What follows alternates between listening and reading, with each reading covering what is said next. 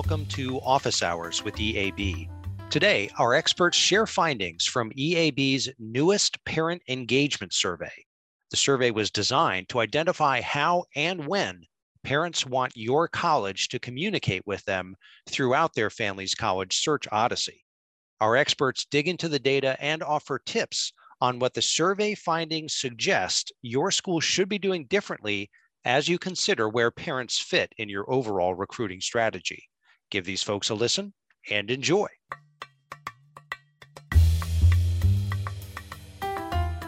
Well, hello, and welcome to Office Hours with EAB. I'm Madeline Rainier, and I serve as the Vice President of Consulting and Dean of Enrollment Management at EAB. Today, we're going to talk about an aspect of student recruitment that is often undervalued and underutilized. I'm talking about the small percentage of colleges and universities that make comprehensive parent communication and engagement a central focus of their recruiting strategy. We know how closely tied Gen Z students are with their millennial parents, and that phrase, "we're going to college," is how they think. So why is it that more colleges and universities don't make this a priority? Today, we're going to dig into EAB's hot off the press survey data from 2,300 parents who shared their perspectives on college communication preferences and priorities for choosing a school. Joining me today to discuss this issue is my colleague, Michael Koppenheffer. Michael, will you mind introducing yourself, and will you tell us a little bit about the new survey findings that we're going to dig into today? Thanks, Madeline, and it's great to be with you. As Madeline was saying, my name's Michael Koppenheffer. I serve as the Vice President for Marketing and Analytics for EAB's Enroll 360 group. So that means that I work with people who do the marketing strategy, the people who analyze the performance of marketing campaigns, understand student and parent behavior, and so forth. And so for all those reasons, I'm very concerned about understanding the preferences and priorities of parents. So we've done this survey now for many, many years. It's a biannual survey, by which we mean every 2 years. And we survey parents on their communication preferences with regard to colleges and the college search for high school students. But we also try to understand a little bit about their psychology, their concerns, their worries. And so we're going to talk about all of that today as we unpack the findings of the survey. Yeah, thanks, Michael. I mean, the survey questions are really interesting because I think when enrollment leaders have the opportunity to look at the survey results in their entirety, there are going to be a lot of things in there that don't really surprise people. These are long-term trends. Families are very worried about cost. But there are some real nuggets, I think.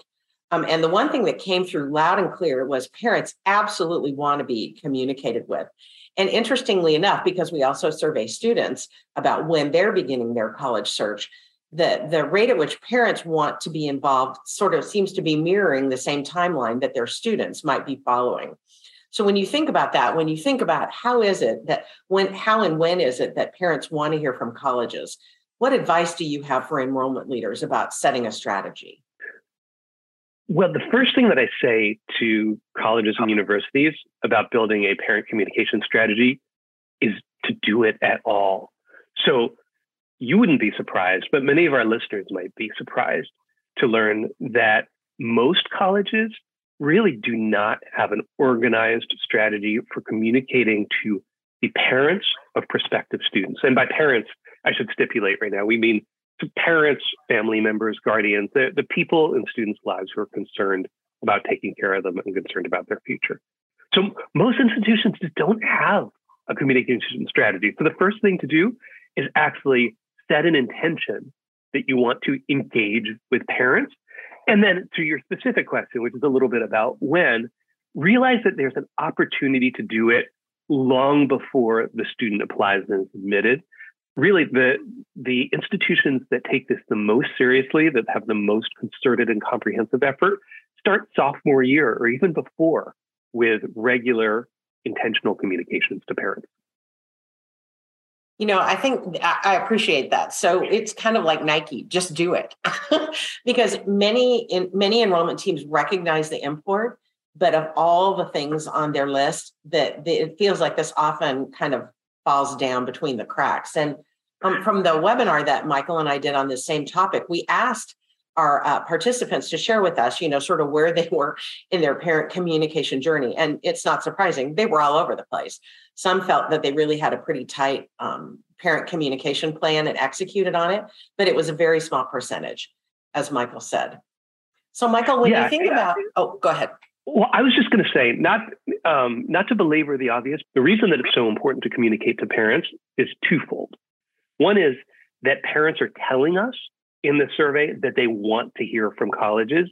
The percentage of the parents who say assertively, I want to engage with colleges and universities about my students' choices, it is overwhelming. So parents want the communication. And also students are telling us that parents are not just highly influential, but they're growing more influential in their college choices. So you've got a group of people, the parents, who want to hear from you, and they're going to make a difference in students' college choices. So it really is important and highly leveraged to talk to these parents. So I really appreciate you calling those two factors out. And talk to us a little bit about, were there any differences in demographic groups? Was there a material difference between how racial and ethnic groups of parents want communication from colleges?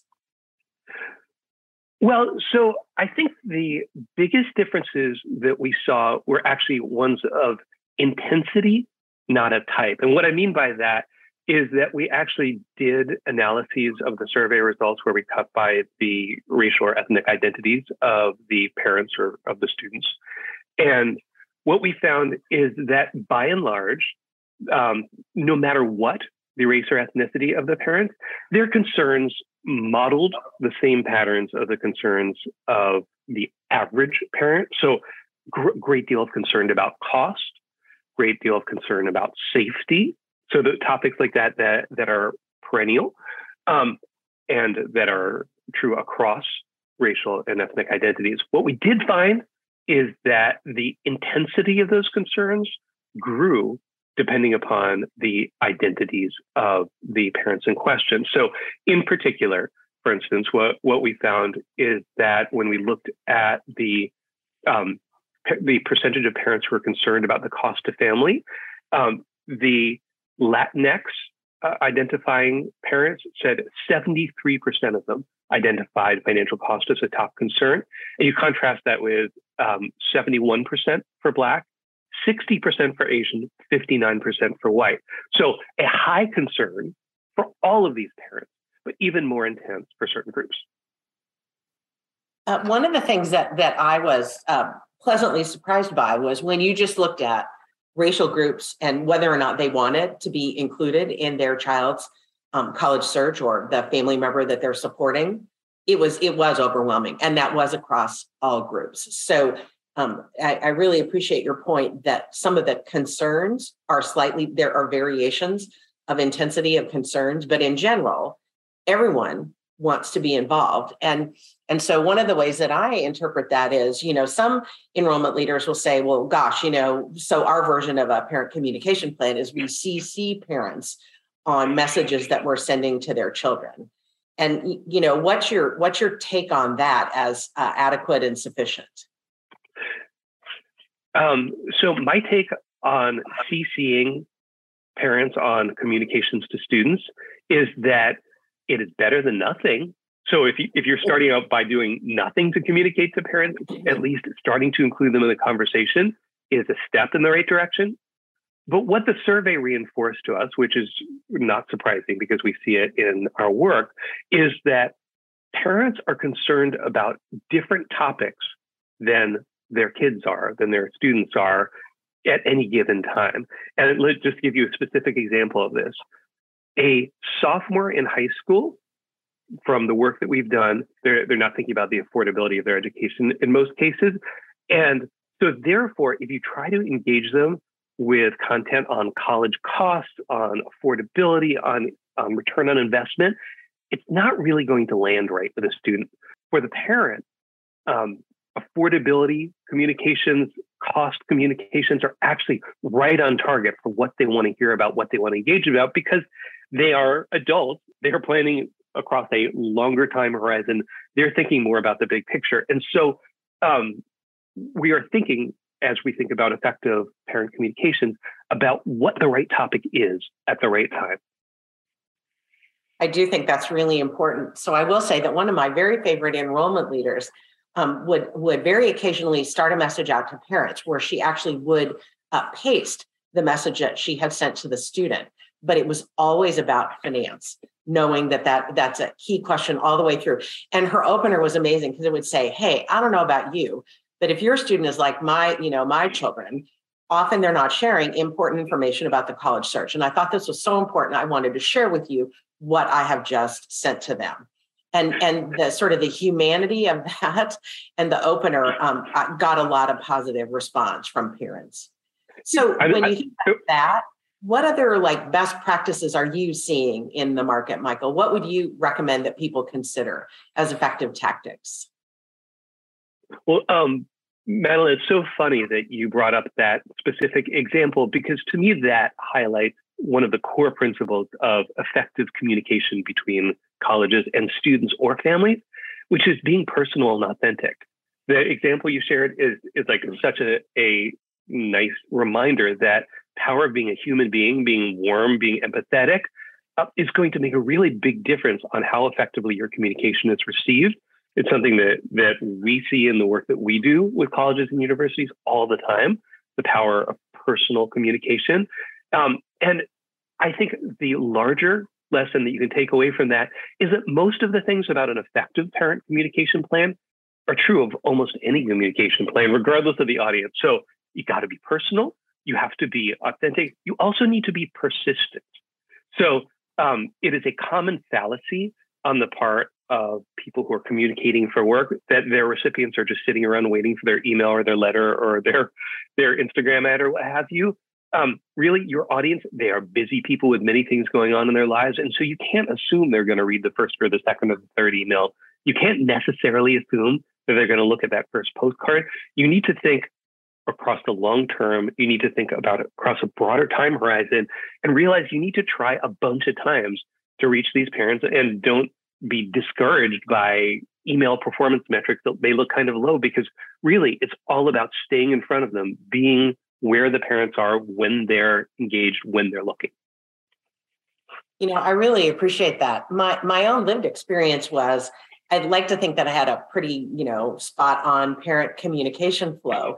And although you don't always get a lot of responses to any individual messages, people would write to me later in the year responding to a previous message that I'd sent. So you knew that it was still sitting out there. And for them, it was a very convenient way to get back to you when they may have a question about something entirely different. And so again, just because you don't hear from someone doesn't necessarily mean that they're not actually reading and potentially internalizing your message and then going to use that to get back to you later.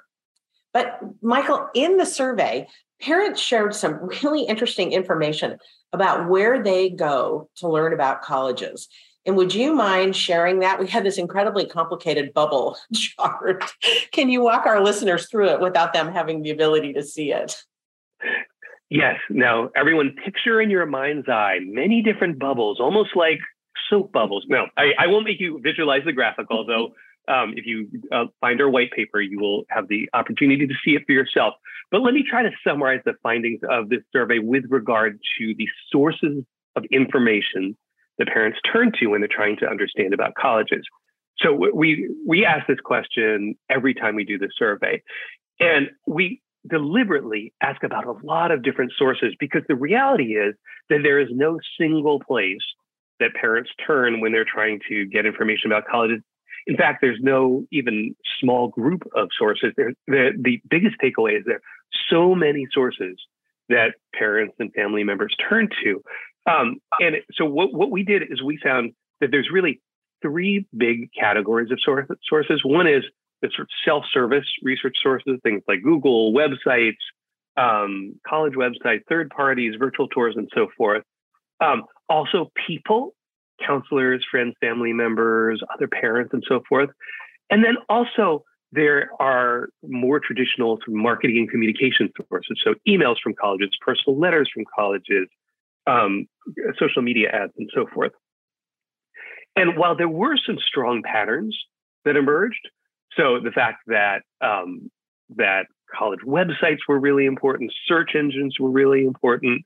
Counselors are very influential. The biggest takeaway I get from this is that if you want to be effective reaching parents and family members, you can't put your eggs in one basket. You can't even put your eggs in a couple baskets. You really have to think broadly about what the message is that you want to reach families with, you want to reach parents with, and all the places that you could potentially get it out. And so that requires a broad view of marketing campaigns. It requires you to really think about your website, other websites, and making sure that messaging is relevant and up to date.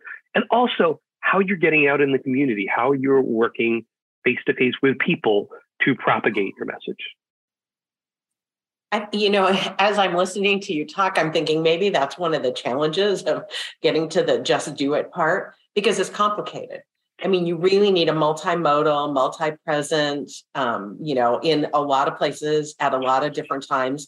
Because I think just like students, you never know what is the moment that a person's mind will actually be open to receive the messages that you're trying to share with them in a very crowded digital and, email space. So when you think about that, you just kind of alluded to this a bit, Michael. Are there groups of parents who indicated through our survey results that they benefited more from in-person channels like college fairs, admission counselor outreach, interactions with counselors than others? Were there some variations there? Yeah, so there were some fairly significant differences in the findings when you cut by race and ethnicity here. In particular, just like you were alluding to, what we found is that the Latinx and Black parents were more likely to say that they valued the direct communications from college and counselors and college fairs than the parents who were identified as Asian or identified as white. And conversely, we saw somewhat higher uptake from things like the college's .edu website from the Asian and white parents versus Black and Latinx. And I think, again, my biggest takeaway here is don't put your eggs in a single basket. Make sure that you are thinking not just about different marketing vehicles, but actually about different ways to get your message out. And this is not a surprise to those who work in enrollment. The counseling mission, getting out into the community, getting out into the world, is so core to what people who work in admissions offices do. So I'm not necessarily preaching anything that is going to be a surprise or dissonant to people who work in enrollment, but it's a good reminder that there is value in thinking about a marketing communications plan that is going to make sure that it is effective, consistent, persistent, but also making sure that you're continuing to get out into the world and also into the virtual world with things like virtual college fairs and so forth. Got it. So let's switch gears just for a moment to cost, because we not only asked parents in the survey about what are, how is it you learn about colleges, but then we asked them what they were anxious about, just like we always are asking students, what are you anxious about as you're thinking about college? And obviously one of the things that comes up all the time, so again, not new news to enrollment leaders, you've been talking about this forever, is cost. But one of the things that I was really struck by in this survey, and I'm trying to decide, is this just a pandemic impact or what? But 1 in 3 parents actually said they weren't sure that they could afford any college for their student. And that just sort of struck at the heart of, access and opportunity and, creating a better future for young people. So, what's your takeaway about communicating on cost? How would you advise, knowing that people are pretty ramped up about it, regardless of their financial circumstances? So glad you brought that up, Madeline, because my first advice to colleges and universities about communicating with parents is just to do it. But my second piece of advice is talk about cost. The findings from the survey were so clear that parents, no matter who they were concerned about costs. They wanted to hear from colleges and universities about cost, and that for them, their concerns about cost are actually about a whole constellation of topics. So about whether their child was going to have a fulfilling, successful career afterwards, about how much debt their child was going to have, about the overall affordability of the college experience. And college and universities can play a really important role in educating parents and families about this topic. In fact, when we surveyed about some very basic college financing topics, so the difference between sticker price and net cost, for instance, we saw that nearly a quarter of parents who have a household income of $60,000 or less said that they hadn't ever thought about sticker price versus net cost. And that is so striking just because that is one of the first things that families in that income bracket ought to be thinking about if they're thinking about college at all. And it's a real opportunity to start to put some of this information in front of families, help them understand the options, help them understand the real affordability of college, and hopefully potentially encourage families to encourage their kids to attend in some cases when they might not. One of the things I'm wondering about is we've seen 2 years of, pretty dramatic declines in the number of FAFSAs filed in the country. And I worry about this. I often worry. I worry about families in every way, both in my previous work as an enrollment leader and now certainly partnering up with schools at EAB. I think sometimes parents thinking about paying for college, especially if you come from modest financial circumstances, it's kind of scary because you're actually worried, can my family, can we afford anything for my son or daughter? And I think sometimes it's hard to actually even think about that in what people would think is a rigorous and sort of logical way.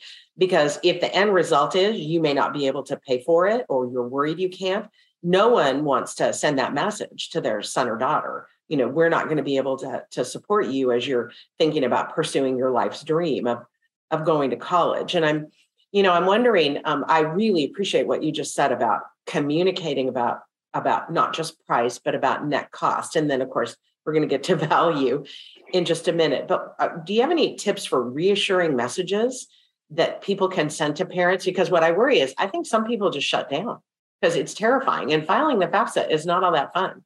And maybe it gets better in a simplified FAFSA, but we don't know that yet. So reassuring might be a high bar in terms of college financing, because as a parent myself, I'll tell you that personal experience that the cost of college is scary. And I know you have lived through it as well.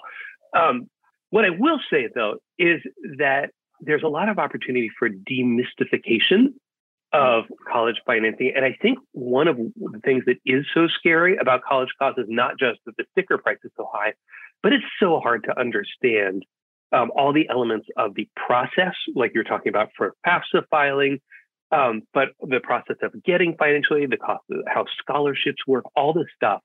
I don't know that colleges and universities are necessarily well positioned to be truly reassuring, because it is a huge investment for every family, nearly, to send their kids to college. But I think they can help clarify what the options are, what the true cost is, and like you were saying about value, what the true return is and why it is so important. And I think that they have a credible position and a lot of standing to be able to articulate those messages and to clarify those points and those processes. Yeah, Michael, I really like your phrase reassurance, because I think reassurance and trying to minimize anxiety. One of the things that I've often thought is filing a FAFSA just isn't that fun. If any of you have not had the privilege and opportunity, nope. And it also, it feels monolithic. And I often think in terms of just in time information, like, don't tell me what I need to know next month, because I might forget. Tell me what I need to know today.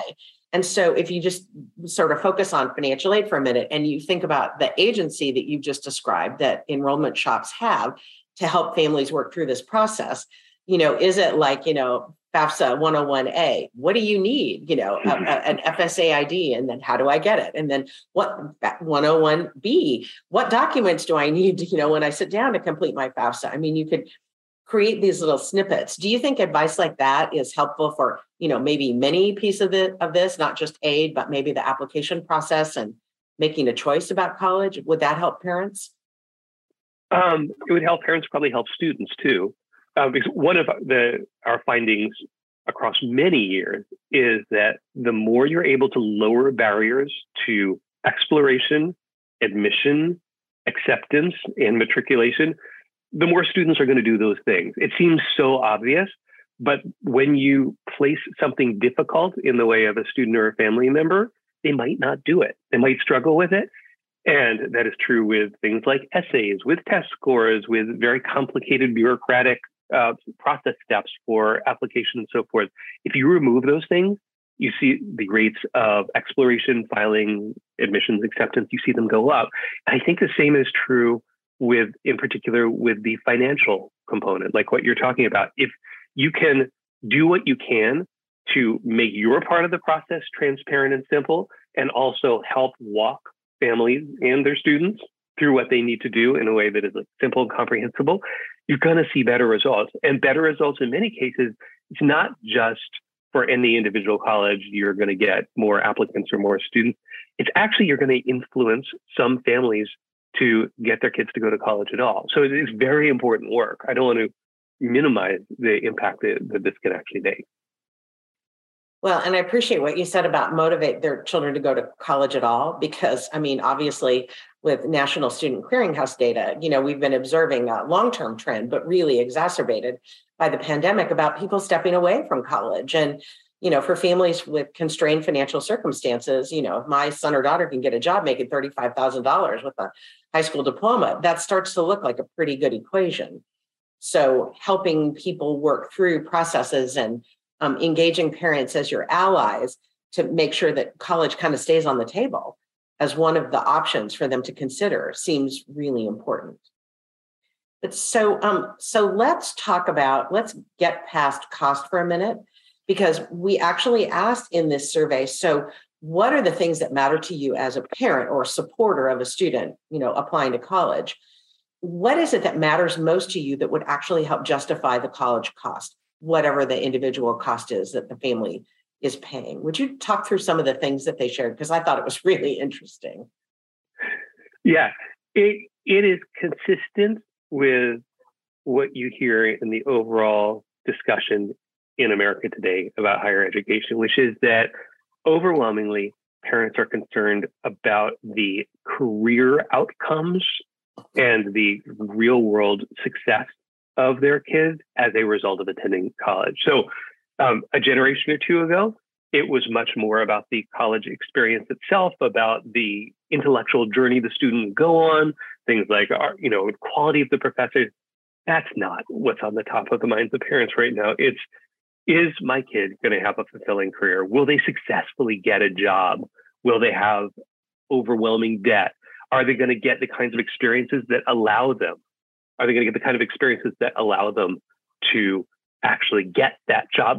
It's really these very practical considerations that are front and center. And so that is also telling colleges and universities, those are the topics that you also need to highlight in your communication. So there is the practical supportive part of demystifying college financing, but there's also the convincing part of explaining how attending your college, your university, will actually lead to these positive outcomes for students. I was fascinated that in the sort of the hierarchy of responses, 4 of the top 5 that parents said would validate whatever cost the family would be paying were job and career related. I mean, it's the elephant in the room. And so I think everyone on this podcast believes in the transformational impact of a college education, no doubt about it. I mean, we're changing lives, we're opening those doors of opportunity every day. But that's almost like when you're talking to your teenager and asking them to clean their room, they see your lips moving, but they don't really hear you, because that's not the message that moves the needle for parents. You actually have to be talking to them about career prospects and outcomes. And I think for some, they feel like that sort of, in some ways, diminishes the totality of the college experience. And I appreciate that feeling. But, what are your thoughts? I mean, do we need to serve up to pragmatism, because that's where parents' minds are to be successful in enrollment? In a word, absolutely. Okay. To successfully engage parents and family members in believing that college is worth the investment, you need to speak directly to these concerns. And furthermore, will tell anybody in the college and university world that by talking about the specific things that happen on your campus to support these outcomes, the career services work, the career counseling, which many colleges and universities actually do amazingly well. But by talking this, it does not diminish the overall value of your institution. Quite the contrary, it's illustrating something specific that is supporting the overall value. And so I would not hesitate to get very specific and very concrete, both in describing the process by which you help students achieve these outcomes and also the outcomes themselves. That's super powerful. So I want to just circle back. You used the word empathy earlier in our conversation, and I talk about empathy a lot. I think empathy has always mattered. I think many people that do enrollment work have very high empathy. They care deeply about each student and family that they work with in the recruiting process. How do you think our listeners can bring empathy to bear in their communications, not just with parents, but with their students as well? It's a good question. I think one way is actually by paying attention to the human beings who are on the other side of your communications, be that your emails, your letters, your phone calls. And by pay attention, I don't just mean literally noticing them, but when you are crafting a communication, actually think about who the parents are who are receiving this and what their concerns are. These survey findings, in fact, offer a bit of a roadmap for how to develop that empathy because they are a window into the psyche and the subconscious of the people who are getting your communications. They're telling you what you want to hear about. They're giving you the opportunity to practice empathy. And so if you craft your communications, your outreach, your plan to conform to what these parents are telling you, you're going to be more empathetic. Thanks, Michael. That's super good advice. It's like the big takeaway from the parent survey is look at all the information that families are sharing with you about what makes them anxious and then what makes them feel positive about justifying the cost of an individual institution. They're telling you exactly what they need. Well, this has been amazingly helpful. I'm so grateful to you, as always, for your insights and the passion that you bring, not just as a marketing professional, but as a parent who also has been through this with family members, helping them find the very best place for them to pursue their college dreams. So I want to thank every one of you for being on the line today and for joining us for Office Hours at EAB.